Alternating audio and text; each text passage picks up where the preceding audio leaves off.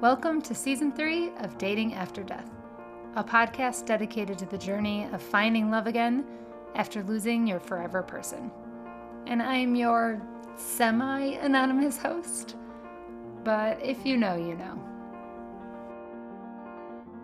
I just want to talk to you really briefly about BetterHelp as part of your journey toward healing, toward understanding yourself, and toward self-awareness. I don't know about you, but I have found that there is a lot to pay attention to in this post-loss life. My therapist really helps me to identify those things, to help normalize them for me, to help me to know that this is all part of the process and how to move through the really hard stuff.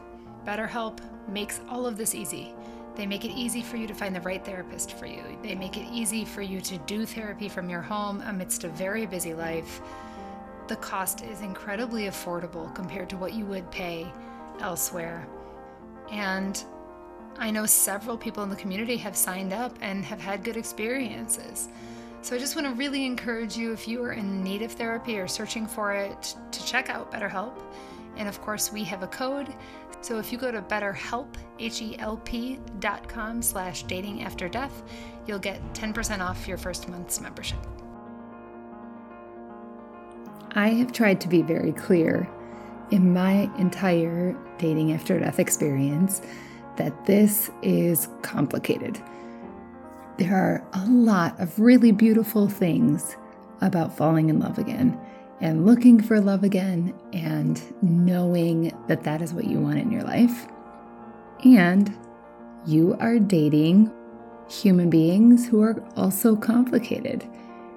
And my guest today wanted to talk about that specifically because one of the challenges in doing this in a public way or even in a private way next to people who are doing it in a public way is filtering the fact that not everybody is sharing the whole story.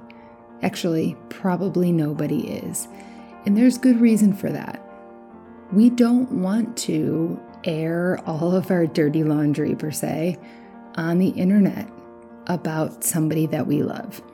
I find this difficult for myself, even when I was actually totally anonymous and nobody knew who was the author behind this page or this podcast. I found it difficult to put the really, really hard stuff up there. There are still things that I think and feel that I will never put into text or say out loud as a widow. And then when it comes to my relationship with my boyfriend, I love him. I am not going to talk to the world about the things that are challenging about our relationship on a regular basis, or even completely, because those are for us to work out. But the problem in doing that is that other people can look at anyone's relationship and think they've got it perfect, or they don't have to deal with these things I'm dealing with. And deep down inside, we all know that that's not true, but it's a hard thing to remember. So today I'm talking with Lauren, whose Instagram page is Sorry We're Friends, about the realities of dating somebody after losing your spouse. She has a lot to offer. It's a great conversation, and I'd encourage you to remember this when you are in your next challenge with your future boyfriend or girlfriend or the one you're currently dating. So let's jump right in. So hi. Hi. I'm really so happy nice to officially meet you. You too. And I think probably since like the podcast launched, people have been like, you should talk to Lauren. Well, I take that as a huge compliment. Yeah, I think people really have been connecting with you for so long. You know, your Instagram has always been like very real and raw and honest. I know you were one of the first people that I found that was actually creating content around grief and widowhood. And so I'm thrilled to have you. I love that. So can you start by telling us your story? Yeah. I met my late husband in 2010 and we got married. Just quick story. We got married in 2016. So we were together for 5.5 years before we got married. and then had our little guy about a year and a half into our marriage. And in 2019, our son Lawson was 14 months old. And Kevin, my husband at the time, was very big on cycling, and he was racing mountain bikes professionally. And he had taken some time off to be with myself and to be a father to Lawson. And we had finally just gotten into the groove. I was getting my master's done, and he had been so helpful with all of that. And he was kind of like itching to get back into the racing world. And so had asked me, I don't know, it's probably like summertime 2019, like, hey, you know, are you starting to feel comfortable with your master's and with becoming a mom and, you know, all the crazy transitions that we've been going through enough where I can start taking time on the weekends to start riding again, reintroduce myself to all of that, and hoping to race competitively in the 2020 season. So he had started riding more. And then in November 2019, November 23rd, 2019, Kevin had left on a mountain bike ride that he had done from our home. So a lot of times if he was riding a mountain bike, he wouldn't just throw his mountain bike in the back of the car. He wanted to get extra miles in. And so he was going to be riding in a town over from us and had asked if he could ride from the house there. He did that with some friends. And then they were on their way home. So they had ridden their mountain bikes. They were on their way home. They were coming out of a city park. And a man that was high on meth and drunk on alcohol decided to drive on the wrong side of the road, going 65 miles an hour in a 25 mile an hour lane, and hit Kevin around a blind curve and killed him instantly. Oh. So that's a very quick wrap up of how I became a widow. And so, you know, 9.5 years of time just gone like that, you know, and all of a sudden I was left without a husband and to thrust into that life of becoming a solo parent. Yeah. As I would say, cycling doesn't tend to be the most risky adventure sport, but like you definitely hear about people dying on their bikes. Was it something you worried about? Yes, it was definitely something that I worried about. We live in San Diego in California. And so unfortunately, cycling accidents here are not uncommon. And it definitely was worrisome for me. We always had a little GPS locator on our phones because he would ride to and from work. And some nights it would be late and dark. And oftentimes he would have a gravel bike. So it's a bike that you could ride on the road or in the dirt. And he would try his best to stay in the dirt because he knew, you know, especially at nighttime, people may turn into you, not see you. Ironically, the day that he was killed, I was not worried because I always felt more comfortable with him riding in a group because, and I'm a cyclist as well, or I used to be. I don't really ride much anymore, but you are much more visible. To, you know, drivers and other riders when you're in a large group. And I just figured, you know, he is going to be fine. And it was just like any other day. The way Kevin was killed is not common. He's like in your 1 percentile of cycling accidents, freak accidents, truly. But cycling deaths in the last 5 years have increased tremendously. So it was something, I am an anxious person, which we'll talk about, I'm sure. And it was something that was always in the back of my mind that could happen. Yeah. Okay. Just so we have like plenty of time to get to all the things we really want to talk about. Do you want to tell us sort of how you transitioned into the dating world after your husband died? So every single widow I've met has a totally different timeline, right? And the first year after Kevin was killed, I had no desire, none whatsoever to date. I mean, I was still at one point breastfeeding, just taking care of an infant.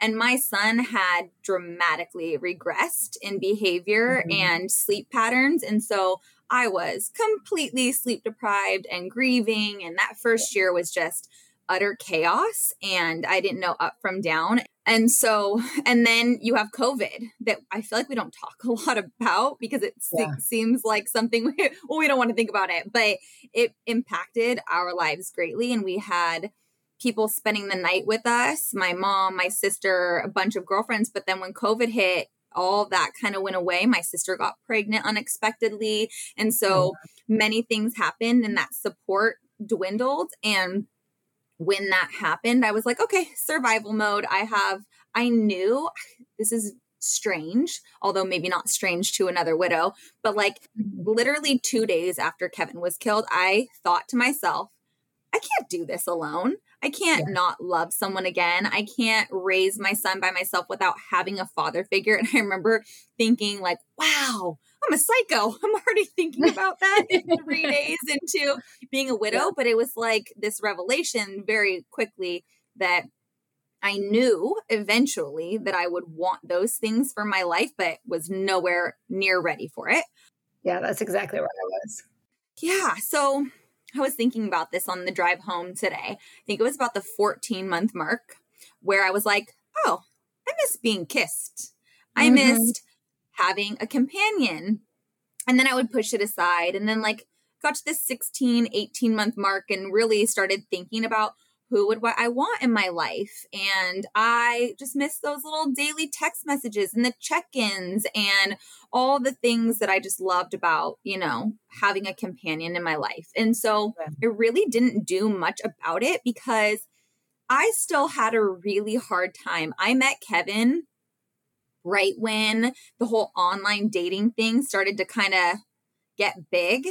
And so it made me cringe. I was like, I don't want to do this. I don't want to, I never really felt comfortable with dating around. And I just, the concept, although I have many friends who have met their match on dating sites, I wasn't ready. And I knew in my mind, I thought, okay, I want to meet someone organically. I don't want to push on this yet. I'm not ready to, I wasn't completely closed to online dating, but I also knew that in that moment, I wasn't ready to create a profile or, touch on that. Yeah. So I really just kind of sat with the feelings for a while. And then right before the 2-year anniversary of Kevin's death, it was September of 2021. And a close friend of mine became a widow and her husband died unexpectedly. And we very quickly bonded over that, right? I mean, we had known each other since we were in middle school, but we hadn't been close in a very long time. And then she lost her husband and it was like an instant. I always say that when you become a widow, it's like all of a sudden you speak another language that no one is now understanding you. You're trying to convey this message that to people that you've known forever and they don't understand you. And then you have this person that becomes a widow and now they speak your language. And so she and I were together a lot. And in October, we were in her garage hanging out with her boys. And she said to me, like most of us go through, she was like, I can't do this alone. I feel guilty for saying it, but like, how do you do it? How I want a father figure. I already miss my husband. I miss being a wife. And we're just having these honest conversations. And I was agreeing with her and I was sharing with her, I felt the same way. And again, journeys look different. So some of my friends I knew dated early on. Some were like me, were waiting. Others waited years. There's no judgment. And we were just talking about it. And she just said, are you up to dating? And I really hadn't like sat with it in a while. It had been a couple months that I'd really thought with it. I'm like, yeah, I guess I am. And I said, I had this weird conversation with my mom and my sister a couple months ago about how I was like manifesting this human in my mind that I wanted to date. And I have no clue truly where this came from, but I was 36 at the time. And I had said to my mom, and my sister, I want to meet a guy who's 40. No idea why I chose that number. Like I was like, 40 sounds like a great number. I wanted to meet someone who had been divorced. I wanted to meet someone that already had kids because at that point in my life, I was finally starting to kind of get in the groove with Lawson. And I was like, I truly don't know if I want to bear any kids of my own. There was a lot of complexities and thoughts that went along with that. But I knew I wanted Lawson to have siblings figure, at least, some type of sibling in their life. But so I was like, I want to meet someone who has kids already and is a father. And then I jokingly said to her, and if he's a fireman, like that would be just like the icing on the cake.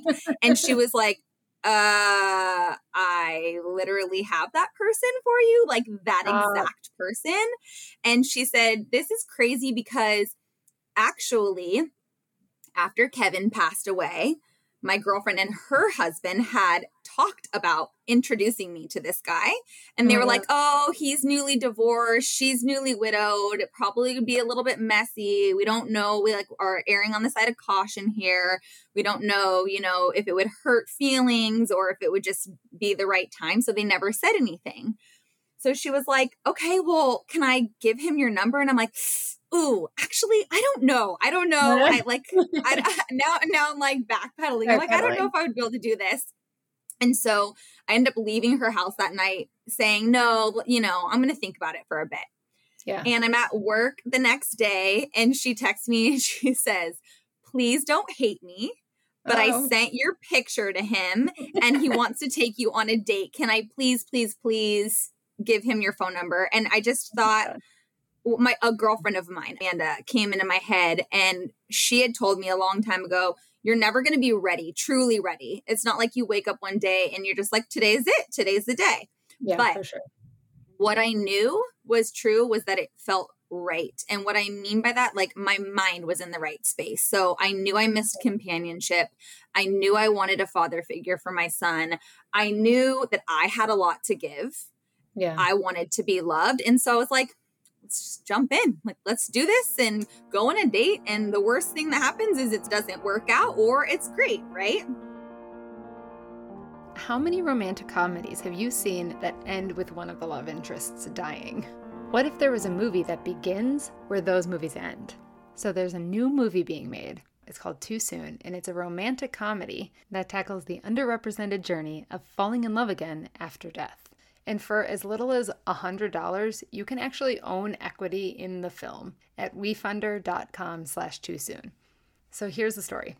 It follows a young widow and widower who meet by chance, kind of in this dark humor way, on the day of their spouse's funeral. As they work through their grief, using music to process and humor to cope, their friendship starts to mean more, begging the question, when is it too soon? A question we have all asked. I'm so excited about this film. It's going to entertain and tackle the grieving process of widowhood in a way that no other film really has done before. Help bring this heartfelt, timely story to life by becoming an actual investor at wefunder.com/toosoon. That's right, it's not a donation, it's an investment. Join our team at wefunder.com/toosoon today and become an investor in Too Soon, a new romantic comedy about loving again after loss. That's wefunder.com/toosoon, wefunder.com/toosoon. Go check it out. So most importantly, was he a firefighter? He was. He was. He is. This is so funny because the girls from all the girls who went to Costa Rica, there's just like this ongoing thing about girls wanting firefighters. It's like everyone's looking for a firefighter. A hero, right? I think we all, it goes back to the conversation that I was saying to you, that I think on such an unconscious level, we want someone to rescue us. Yeah. And it's, again, something that I think a lot of us deny, because I know for myself, I'm a very independent person. I was raised that way as a child. I was like that in my marriage. I mean, when Kevin and I when we came together, we were two whole independent people coming together as, a great partnership and team. And so to say I wanted someone to come in and save me from the ache and the pain, or save my son from being fatherless or whatever, that was something that I didn't admit. And it was something that I had to reflect on later. But I'm sure that like policemen, firemen, like the people who are there just risking their lives and we do look up to in society, it makes sense, right? That we would feel like that. So yeah, so he is. And I don't know, I've always had an appreciation for firemen also. So I think there was a piece of that. Who doesn't?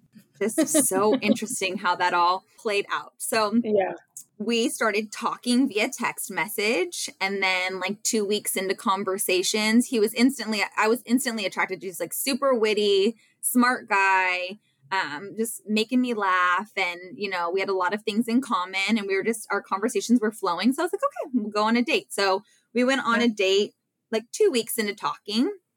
Mm-hmm. And I remember we went on our first date, and I wasn't sure. It wasn't like I got there and I was like, oh my gosh, sparks flying. This is it. He was not my typical style or look, I should say, and he was a little bit shorter than I was used to, but he had this beautiful smile and gorgeous blue eyes. And we had a lot of really good conversations. We had a lot of hard and heavy conversations, like right off the bat. Yeah. He wasn't even officially divorced. He had been separated for 9 months. And again, with COVID, everything was being pushed back. He knew that there was no reconciling his marriage, and it was made very clear. And he felt he was ready to move forward. And so we just had a lot of these conversations about how both of us had the similarity of a death, right? A death of a marriage in one way or another, how we had both wanted to be, never thought we wouldn't be someone's spouse. We always thought we were going to be married, and how that was a goal for us. I right off the bat just said, like, these are the things I'm looking for. I want to be a wife again. I want someone to be my son's father figure and to love him unconditionally, or love him like their own child. And here are some boundaries that I have, some, all those things. And he shared with me the same stuff. And he shared some information with me that night too, just about some things that had gone on in his life that I had thought that night, okay, I need to make some space for it and see if this is something that I'm ready to continue to move forward with. And so we kept talking, and I decided it was. This was all in the first night, like all those big, deep conversations. Yep. Yeah. Like right off the bat, we were like, hey, I was like, I'm 36, you're 40. Let's have the real stuff. Like, and I'm that way. I'm just a little bit bold, I guess you would say. And I was kind of like, if this is going to scare someone off, then so be it, because I'm going to need a tough human being to be with me anyways, with the circumstances that we're in. And so I'm going to lay it out there, and I'm going to be completely honest about what I'm looking for, because if you are scared, then you're not the person for this ride. Yeah. I think there are some things you're saying too that I think will be helpful for people, because I just did like a question for everybody about red flags that they worry about. And one of them that came up several times was men who are separated but not divorced. And so I think this is interesting, right? Because I know this does happen, where men who are separated start to date before they're officially divorced. And I think people worry about that. So it's just good to hear that that's not always a red flag. No, I do. Yes, we can talk about that. I'll definitely share all of those things with you, because I don't think he was ready, and we can look back now. We've been together for off and on for over a year and a half now. And a big piece of that was because he was only 9 months out of separating from someone he was with and loved for the last 15 years and had children with. And I just think that I'm super fortunate in a circumstance where he's been able to be super self-aware and reflective and realize that, oh yeah, now looking back, I probably wasn't ready and in the right space, but I'm willing to do like the deep dives and grow and learn from all that, and, be where we're at now. But it took time, and I do understand. And ironically, he was concerned about me because he was the first person that I had ever gone on a date with. And so he was like, oh, like, I'm not sure. He's like, you haven't dated around, quote unquote. And I am not that way. And I had said to him, that's not something you need to be concerned about with me personally, because I'm not looking to date around. I feel very comfortable in what I want. I had a extremely successful marriage. Yes, we had our own ish, but our marriage was successful. I know the things that spoke to me, and I know the things that I'm looking for that I want to be different in the next relationship.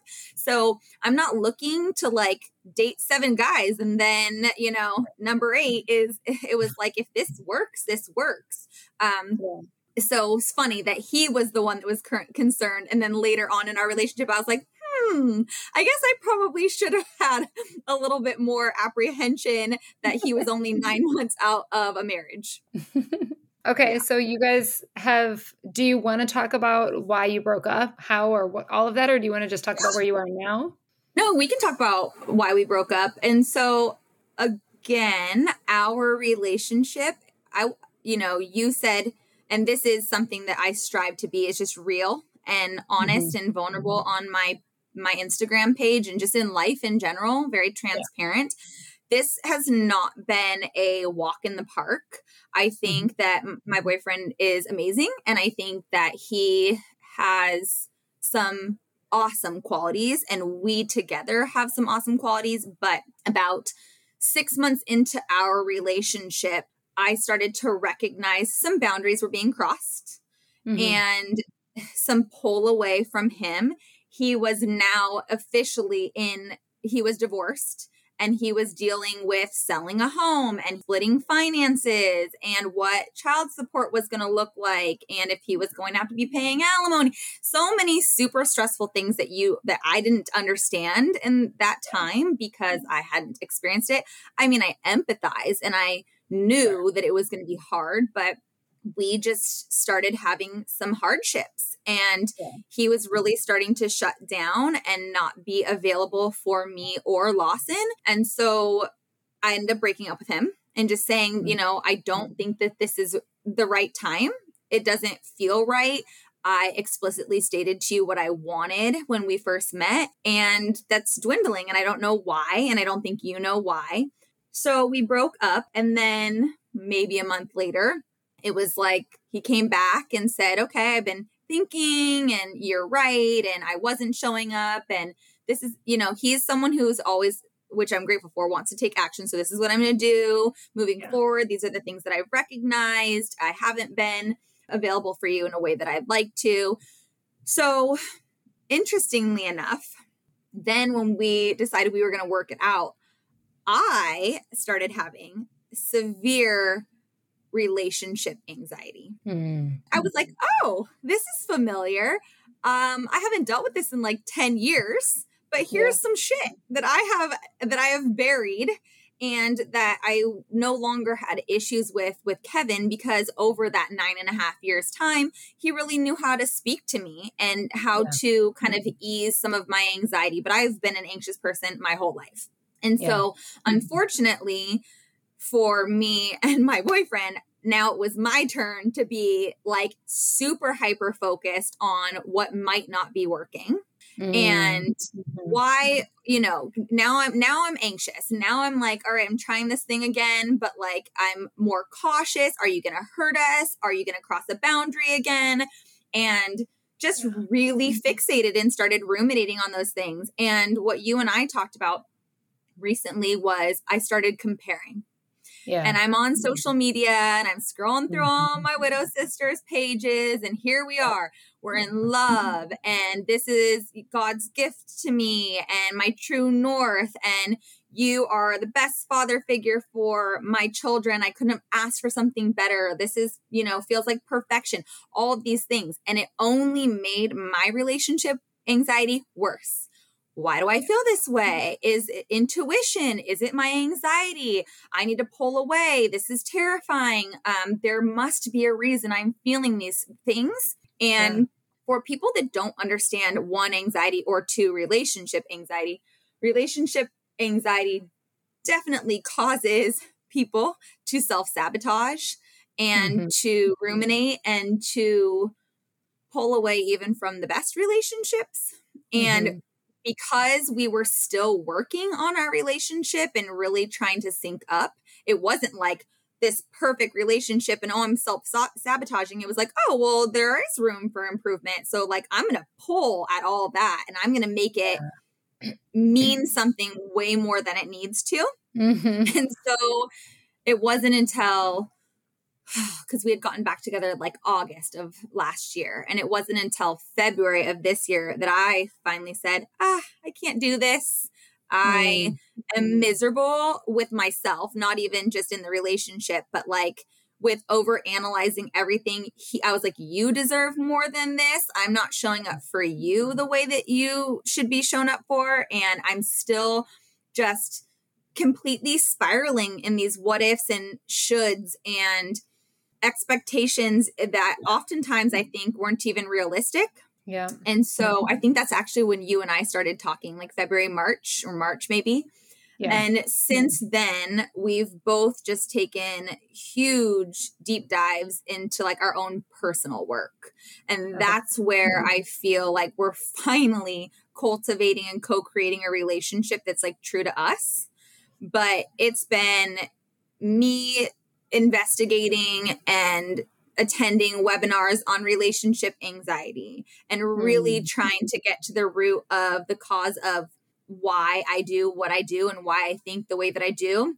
And then for my boyfriend, it's been a lot of, I need to take some dives into my true healing and really grieving. And I think, and he had been doing that, but recognizing, I wasn't in the right space when we first started dating a year and a half ago. I was actually in a really unhealthy space, and I was numbing in unhealthy ways. And I was doing things to sabotage our relationship because I didn't think I was worthy of your love and your time and your attention. And so we have come back together just on such a deeper emotional level than we ever had before. And I will say, I don't know what the end result will be. I don't think any of us do, right? Because even when I thought that Kevin was the one forever, he wasn't. And so I'm trying to take it day by day and appreciate all the things that we've become, who we've become for each other, who we've become for ourselves, for our children. And then give some grace there too, because I have realized that the expectations that I had for him or any man stepping into my son's life was that he was just going to instantly love my child unconditionally. All that whining, all that baggage, all that drama, everything. And then when I step back, I'm like, was I even doing that for his children as well? Yeah. Oh my gosh. It takes time. That's a big thing for me because a lot of times I'm very critical of things my boyfriend's doing. And then I like turn around and I look at myself and I'm like, oh shit, I'm not doing that for him. Or like I'm being super selfish. Why would I expect him to not be? Yeah. And the parenting thing, like the biggest thing that gets me when we're talking about comparison is when I look at, there's like a couple families in particular, and I'm so happy for them. I want to emphasize that. But like I watch and I'm like, how is this so seamless? How did this man swoop into your family? And like everybody just loves each other and it's easy, like he's the dad. And in my household, it's not like that. My daughter, very like, and everybody's sort of tiptoeing still 2 years later, because it's just hard. It's just hard. And it needs to be talked about more because honestly, some of the women I'm closest with in, Southern California, in San Diego in particular, we get together and we have these honest conversations about the hardships of a person walking into our lives and attempting to love our child who we do love unconditionally, who we saw their father love them unconditionally and in the way in which they, whatever type of parenting style that was. And now we're like, hey, but you need to do these exact same things. Yeah. Because something that I've noticed with my boyfriend is that he's never going to have the same parenting style as Kevin. He's just not. Me too. And so either I accept that, because actually my dad was the one that put me in check the other month. He said, what did I say? I said something along the lines of, but he should be doing this. And my dad said, who says so? You or Lawson? Because I'm pretty sure Lawson adores him. So who is this benefiting? Why are you continuing to believe it has to look a certain way just because with Kevin it did? I've had other widow sisters say, well, I've dated someone who's loved my kids unconditionally and can't show up for me emotionally. Mm-hmm. Or I've loved and cared for people and dated people who love me and don't have a clue how to show up for my kids. So I think something that I'm learning, and it's such a valuable lesson, I think, for anyone, but especially for widows, because I think there's just so much more to it since we are solo parents oftentimes. And we do have these expectations of what we want that person, our spouse, to look like, is giving grace and communicating what you need. And then also spending some time truly evaluating your expectations, because that's what I've had to really sit with now. It's like, does he truly need that? Or am I the one who's putting that expectation on my boyfriend and on Lawson? Let them guide you and let their relationship evolve over time. I am someone who is terrible with not seeing instant results. Me too. I told you I need this, so make it happen. Like tomorrow, I need you to be this person. And something that I've noticed in my relationship is, even though we've had hardships, and even though there have been times where I'm like, is this quote unquote the right person I'm supposed to be with? Yeah. I have someone in my life who is willing to learn and grow, who's not going anywhere, who will literally allow me to be whoever I need to be, whenever I need to be that person. He has never shied away from a hard conversation. He allows me to say what is ever on my mind. So supportive, and I then again hyper focus on the negatives. And so I've had to just step back and say, like, this isn't nothing's perfect. Nothing's perfect. And we make it what we want to make it. If you have the right partner, in the sense that they're willing to learn and grow with you, what a beautiful starting point you have. Yeah. I just was talking through this in therapy the other week, because I was saying, okay, there are these issues that have come up and I can't seem to get over them mentally. There's like 2 or 3 issues. And honestly, they're like political issues. Like we see things differently, very differently in a couple political things. And she was like, if it's not this issue, it's going to be something else. No relationship is immune from these things. So like, is he giving you everything else you need? Right. Is he providing the basic essentials for you? And do you love him? She's like, you're going to pick at that in anybody. And she's like, also, you're kind of at that point in the relationship. The honeymoon phase sort of is over, and now it's time to really look and evaluate. And I think that that's true to an extent. But like, I'm with you where like, it's really hard to not look at those things and be like, is this the right one? Right. I think there's a lot of and especially when you see it with other people. I laugh because my late husband and I, at the time, had such different political views. So it's funny you say that. But we respected one another. Yeah. And for me, that was something that I was okay with. But my mom and my dad have been together for 50 years. And my mom always says, pick your shit, because everyone has it. So what are you willing to deal with? And what are your non-negotiables? And it's the same thing. Like, we very rarely look at our own shit, right? Like, I'm like, oh, dang, I'm high maintenance. Like, I have extremely high standards. I have anxiety. I'm a widow with solo parenting 100% of the time. Not to say that that's a negative thing, but for some people, that's going to be challenging. Yeah. And even having, someone come into your life that is having to co-parent with you and know that they have your child 100% of the time when they don't have their own children 100% of the time. There's so many different dynamics. And, I think that one's so hard. Like, even for me, I think I have more anxiety about that than my boyfriend even does, where I'm just like, if we move in together, then you have to parent all the time. And you haven't parented all the time for like 5 years. Right. Are you ready? About that, Right. And for me, those are like my big triggers. And I'll just be completely honest. I mean, when I go onto social media and here I see people and to your point, it's like, oh my gosh, like, I'm so happy for these people who have found that in their relationship. But like, ooh, is it a little salty on my wound? Yes. Because I'm like, oh, like he just looks like he just parents so easily and just takes them on in this beautiful, seamless way.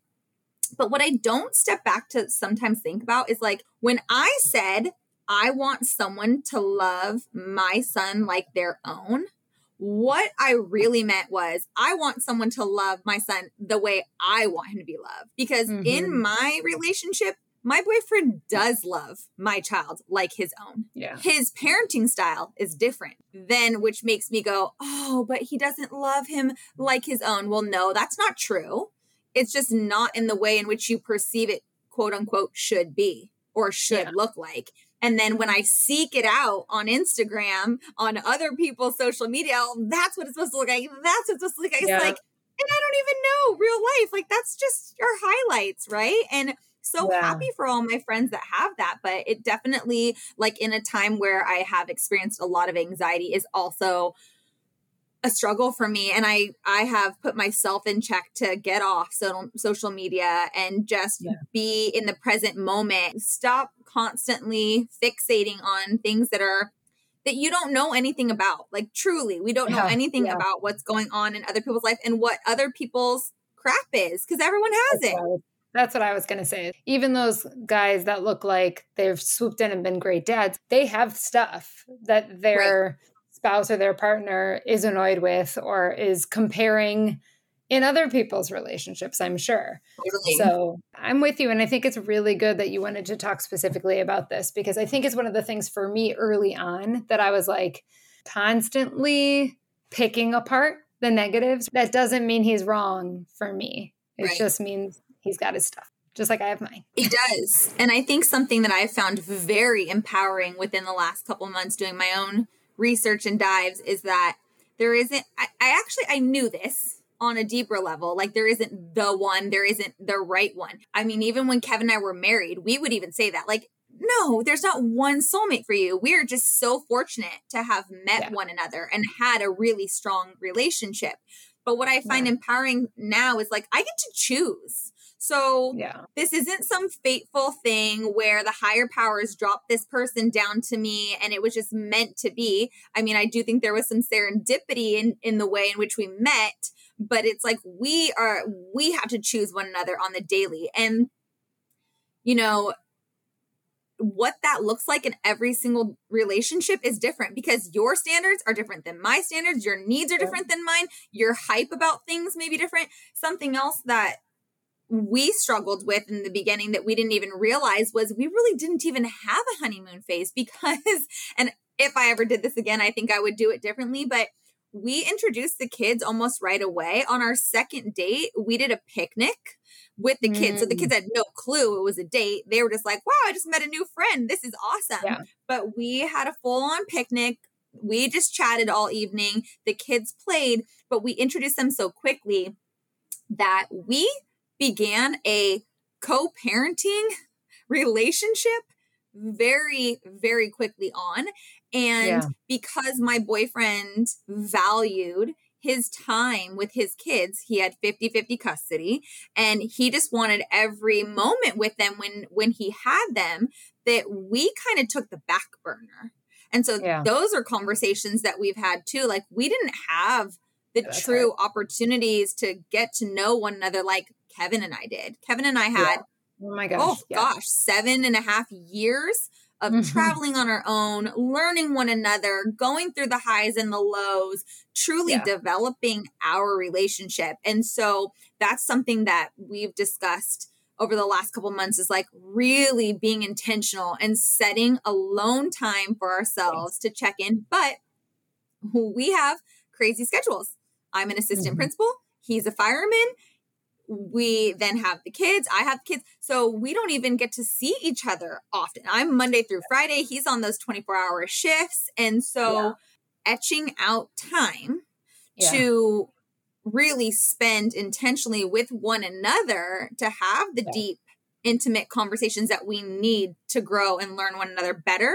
They have, been few and far between. And so moving forward, we are going to be a lot better about making that time for each other.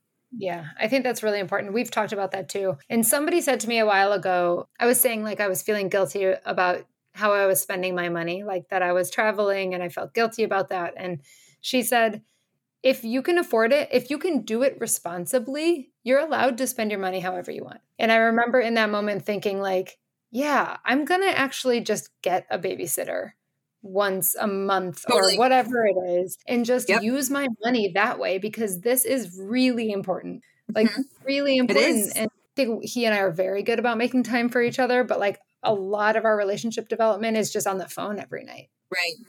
And that's awesome too. Yeah, it is. And so I go to bed with my son still. And so does he oftentimes. It's like we just conk out. So we'll figure it out. We talked about too, even just on Sundays, getting a babysitter, like you said. And I live minutes from hiking trails and biking and all that sort of thing. And we're like, let's just either go grab a coffee or go on a hike and spend 1 to 2 hours alone time every other Sunday. Or let's just even start with once a month and then go from there. But really carving out our own time so that we have, you know, the conversations that we need to have as adults.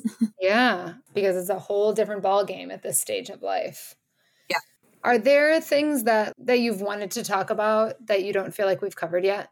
Not really. I would say, you know, I think it's important too, which you probably already had these conversations with other people, but it's just so important to not hold your new person to the standards that your last partner had, your late spouse had. And not to say lessen them, they're just different. Like some of the ways in which Kevin was made available to me, like Kevin was a super handsy guy. He could build anything. He was a general contractor. He literally could build anything. We had a 60-year-old home, renovated everything for us. Wow. And there were just other aspects of Kevin that I initially had put on my boyfriend. Like, why doesn't he? Why, you know, he's paying for someone to help because he can't do it. Whereas now I'm like, oh, but then there are some really special things about him that Kevin couldn't provide me. He just did not know how to be available in certain aspects that my boyfriend now does. And that I need now, because you aren't the same person you are after death. You're just not. I am such a different human. And I posted about this a while ago and I did get a big response. I said that I don't even know if Kevin and I would be together. Like if Kevin and I met now, would we still have the same type of relationship? Or would we even be in relationship based on the needs I have now versus the needs I had then? Because now I need someone to show up with more vulnerability and more flexibility. And that wasn't always something that was a strong suit of Kevin's. But with my boyfriend now, he is, and he's learning even to lean into that even more. And so they're just, you know, again, they're just different people. It's going to be different. It's going to look different. And then that means it's going to feel different. And I think I've done a lot of judging on how I felt in my marriage and how I felt when Kevin and I first met. We had all the honeymoon. We were young and things were super passionate. And there was this instant, you know, connection. And it was like, oh, well, if I don't have all of these things line up the exact same way with my boyfriend now, then this just must mean something's wrong or off or whatever. And you mentioned your therapist, and I've talked to my therapist too. And she's literally said, like, I worry about you sometimes because I think that there are some things that you need to let go of. You're holding on tight to these memories and expectations of someone else that's not here. And now you're with a new someone who's just so different, and it's going to look and feel different. And one of my widow sisters always says, like, yeah, those little rainbow lenses are gone. You don't live in that world anymore, you know, who you were before your life was turned upside down. Yeah. This concept that you get together with other widows in the San Diego area and like kind of talk about these things, I think that's really powerful. And I'm just thinking about how, like, you know, when you're first married or married in general before your spouse dies, there's a lot of like I don't know, maybe not a lot, but like there's definitely some like bitching about your husband, right? Like when you Oh, get together 100%. with your girlfriends and you're Oh, like, yeah. oh, it was so annoying. He did this, he did that. Right. But I think, and I wonder if this is part of just the whole picture. I Right. think we're reluctant to do that now that we're dating again. Because at least for me, I don't complain about my boyfriend to anybody because I want them to love him. I want them to trust that I've made a good decision. Yeah. I want me to know I've made a good decision. Right. I just don't do that. So instead, I'm holding it in. And I don't have anybody except my therapist telling me, yeah, that's totally normal that he does that. I don't have that like girlfriend camaraderie We need people to around put us in check. this new relationship, right? Because I'm trying to make sure it's perfect. Right. And then there's that. I remember my boyfriend saying, I feel like you're striving for a unicorn. Mm. And I remember being like, no, I don't expect perfection. And then I'm like, oh, well, he just did this and now I want him to do this. Oh, he just stepped up in this way. And now I'm looking at it. I'm like, oh yeah, no, I am doing that. I am striving for something and not giving in on anything. And I think part of that is, like has to do with trauma and loss too. After Kevin died, I was like, I'm going to have the best life and live the best way and be loved fully and love someone fully. And it's going to be magical and it's going to be a fairy tale because I deserve this and we deserve this. And I'm giggling because I cannot relate at all. I don't know what you're talking about. like, and so when you are brought back down to earth and that's not your reality because that's not realistic, even if some people experience that in the beginning, but your stuff that was there before is still going to be here. It's going to show up at some point. And when it showed up for me, I was like, oh, I'm disappointed. Yeah. This must mean you're doing something wrong in the relationship because I don't feel bliss. Like I don't feel constantly whatever it was. And this is my one and only life. And and since Kevin died, I've also experienced some other deaths in my life. And every time something like that happens and I lose someone close to me that like just happened to me in the beginning of this year that was young and had tons of life left to live, I'm like, I again go into this space of like, am I living my best life? And is this true to who I am? And am I with the right person? And am I making all the perfect right choices? And we don't even have those answers. Totally. It should feel right. It should feel right a lot of the time, but it's not going to be perfect. And it's easier said than done. I do this thing I've noticed that I never used to do with my husband where like, I feel probably 95% of the time now so confident that my boyfriend he's the one I want to be with in the long run.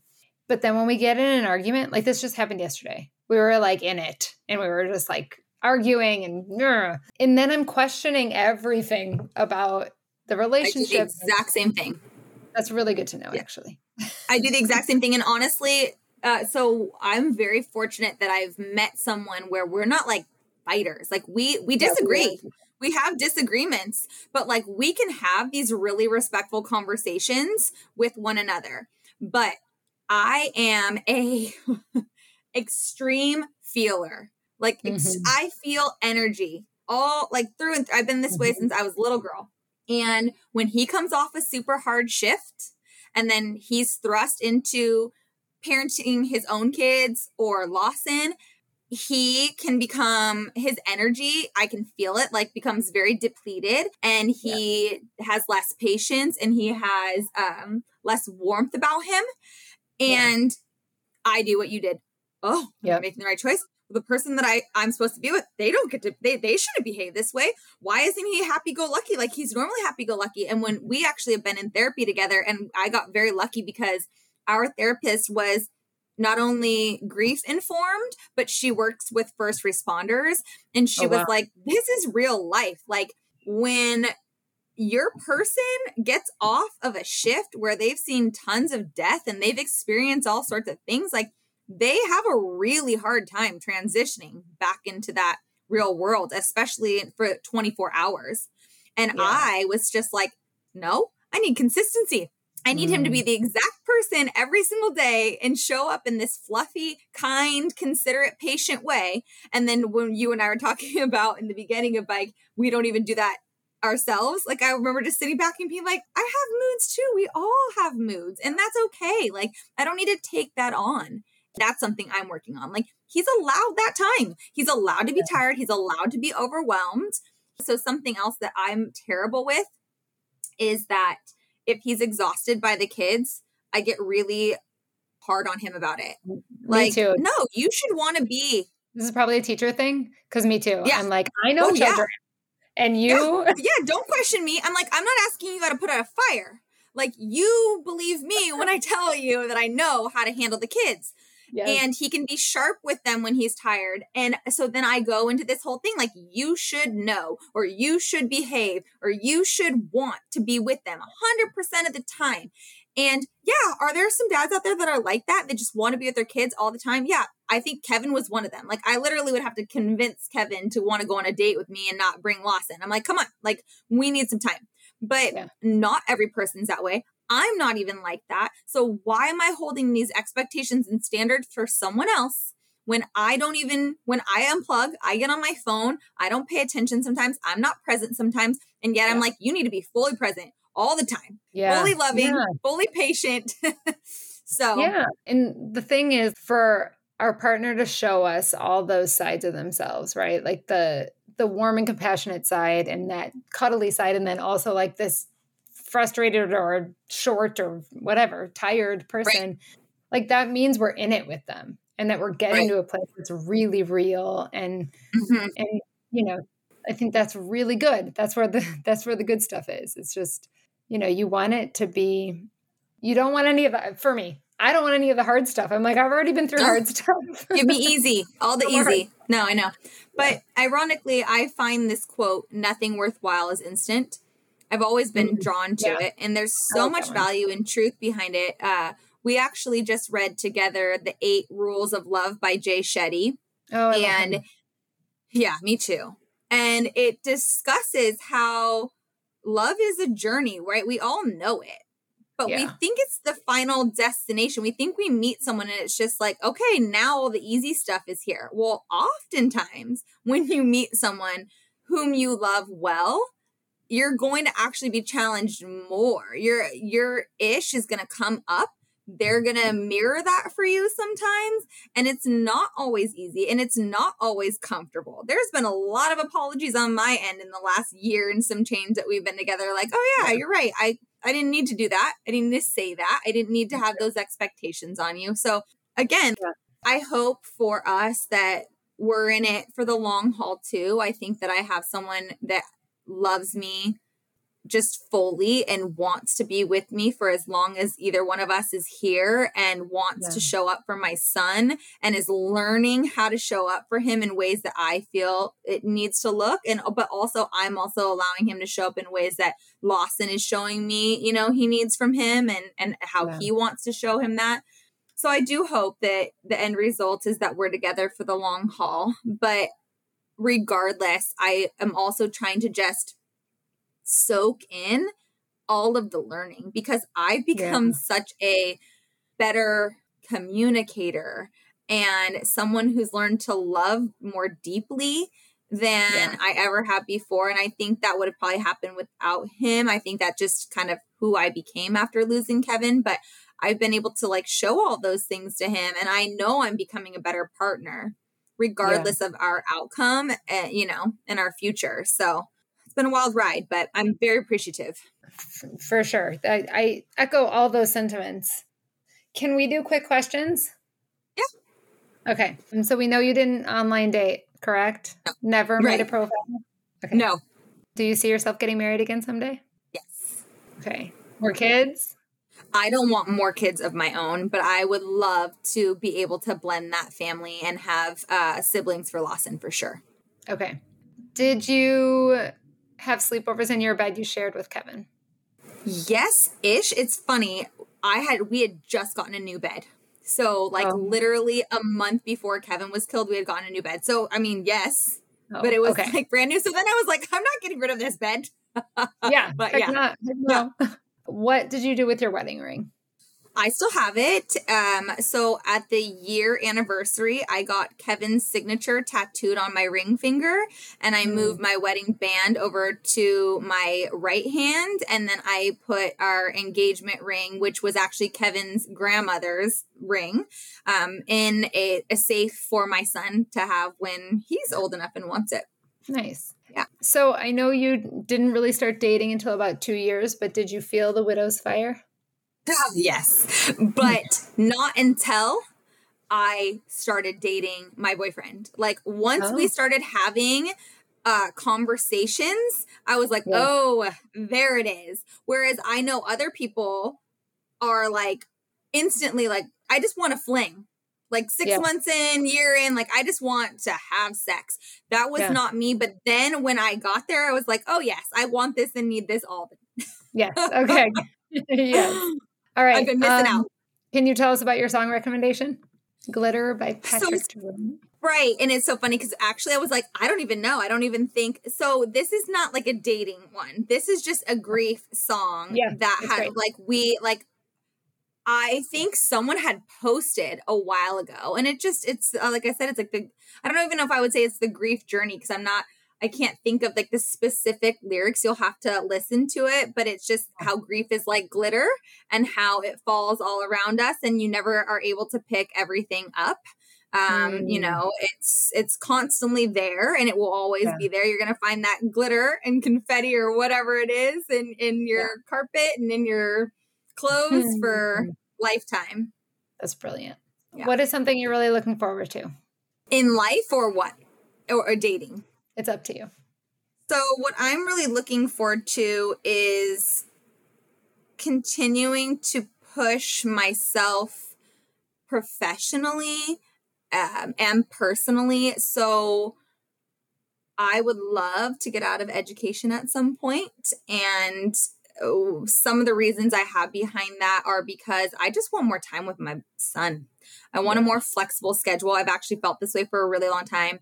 I would love to be able to get out and have something that I can create and that I can do on my own. Right now, I'm waking up at like 4:30 or 5 in the morning to exercise, dropping Lawson off at 6:30 for preschool, picking him up right before 5. It's exhausting. So my boyfriend and I, he's actually been very helpful with that. And he's been helping me kind of just create some vision boards for what I want the next few years to look like and how I can hopefully move out of this profession at some point. It's been an amazing profession and it's served me so well. But so my end goal would be to be a part-time worker and be able to just take more on with my little one and any other kids I have, you know, whether it's my boyfriend's kids, whatever it may be, just more time with them. And then personally, I'm still becoming a solo parent was insanely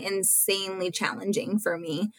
I was not the best version of myself. I was super nasty, like trying to grieve the loss of my husband and then also parent an infant who was like waking up every 2 hours of the night. And I just, you know, you can't have shame and guilt and regret for what you did because you're just in survival. But I know I have the capacity still to this day to be more patient, more loving, and a better parent and a better partner. So those are just some personal goals that I have for myself over the next year, 2 years to really just dive in, take the courses and learn and grow and build the life that I want that, you know, I know is available to me.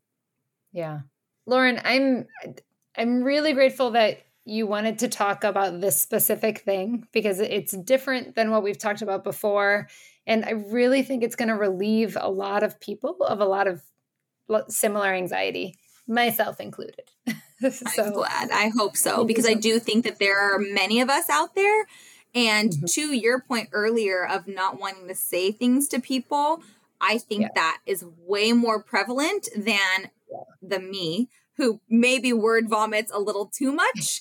But, you know, at the sake of creating connection with people, I have always just valued deep connection with people. And I think the only way to do that is to live authentically and to be real. I think I can reel it in sometimes and be a little bit more private. And that's something that I've learned too. Like, you don't have to air everything to everyone because everyone has opinions and now you're going to be spiraling.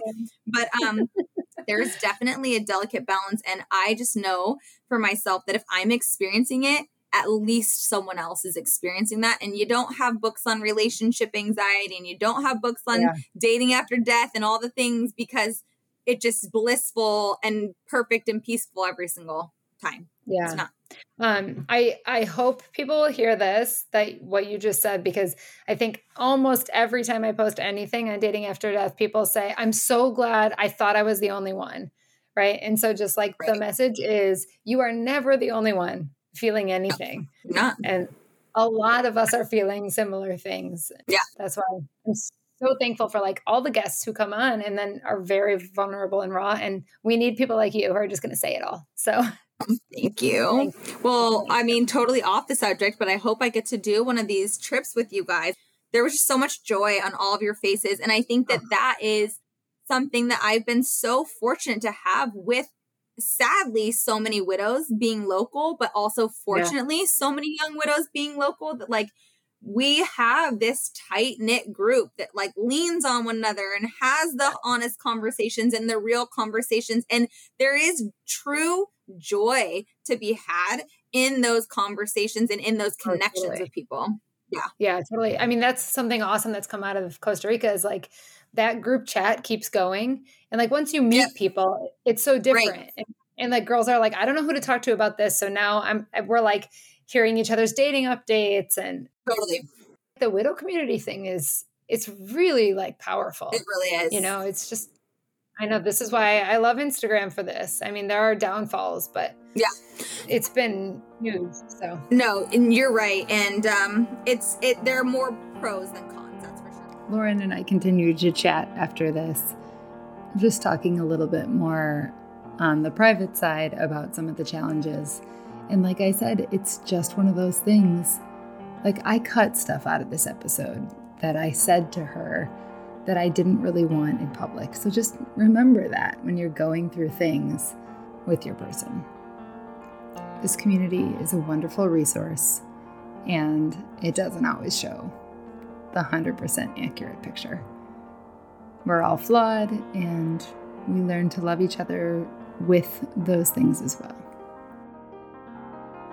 We actually only have 2 more weeks before I go on to summer break, but the page will continue, and there are probably some changes ahead, which I'm sure I will come on and talk to you about at some point. So stay tuned for all of those things. In the meantime, I'm going to do that thing that podcast hosts do and say, subscribe to the podcast, like the things, submit a review, check out the Patreon if you like the podcast. There's more there about my life and experience, stuff I wouldn't normally say in public. So if you're interested in more, that's the place for it. It's patreon.com/datingafterdeath. All right, hope to see you over there. I wish for you a steady week ahead. Goodbye.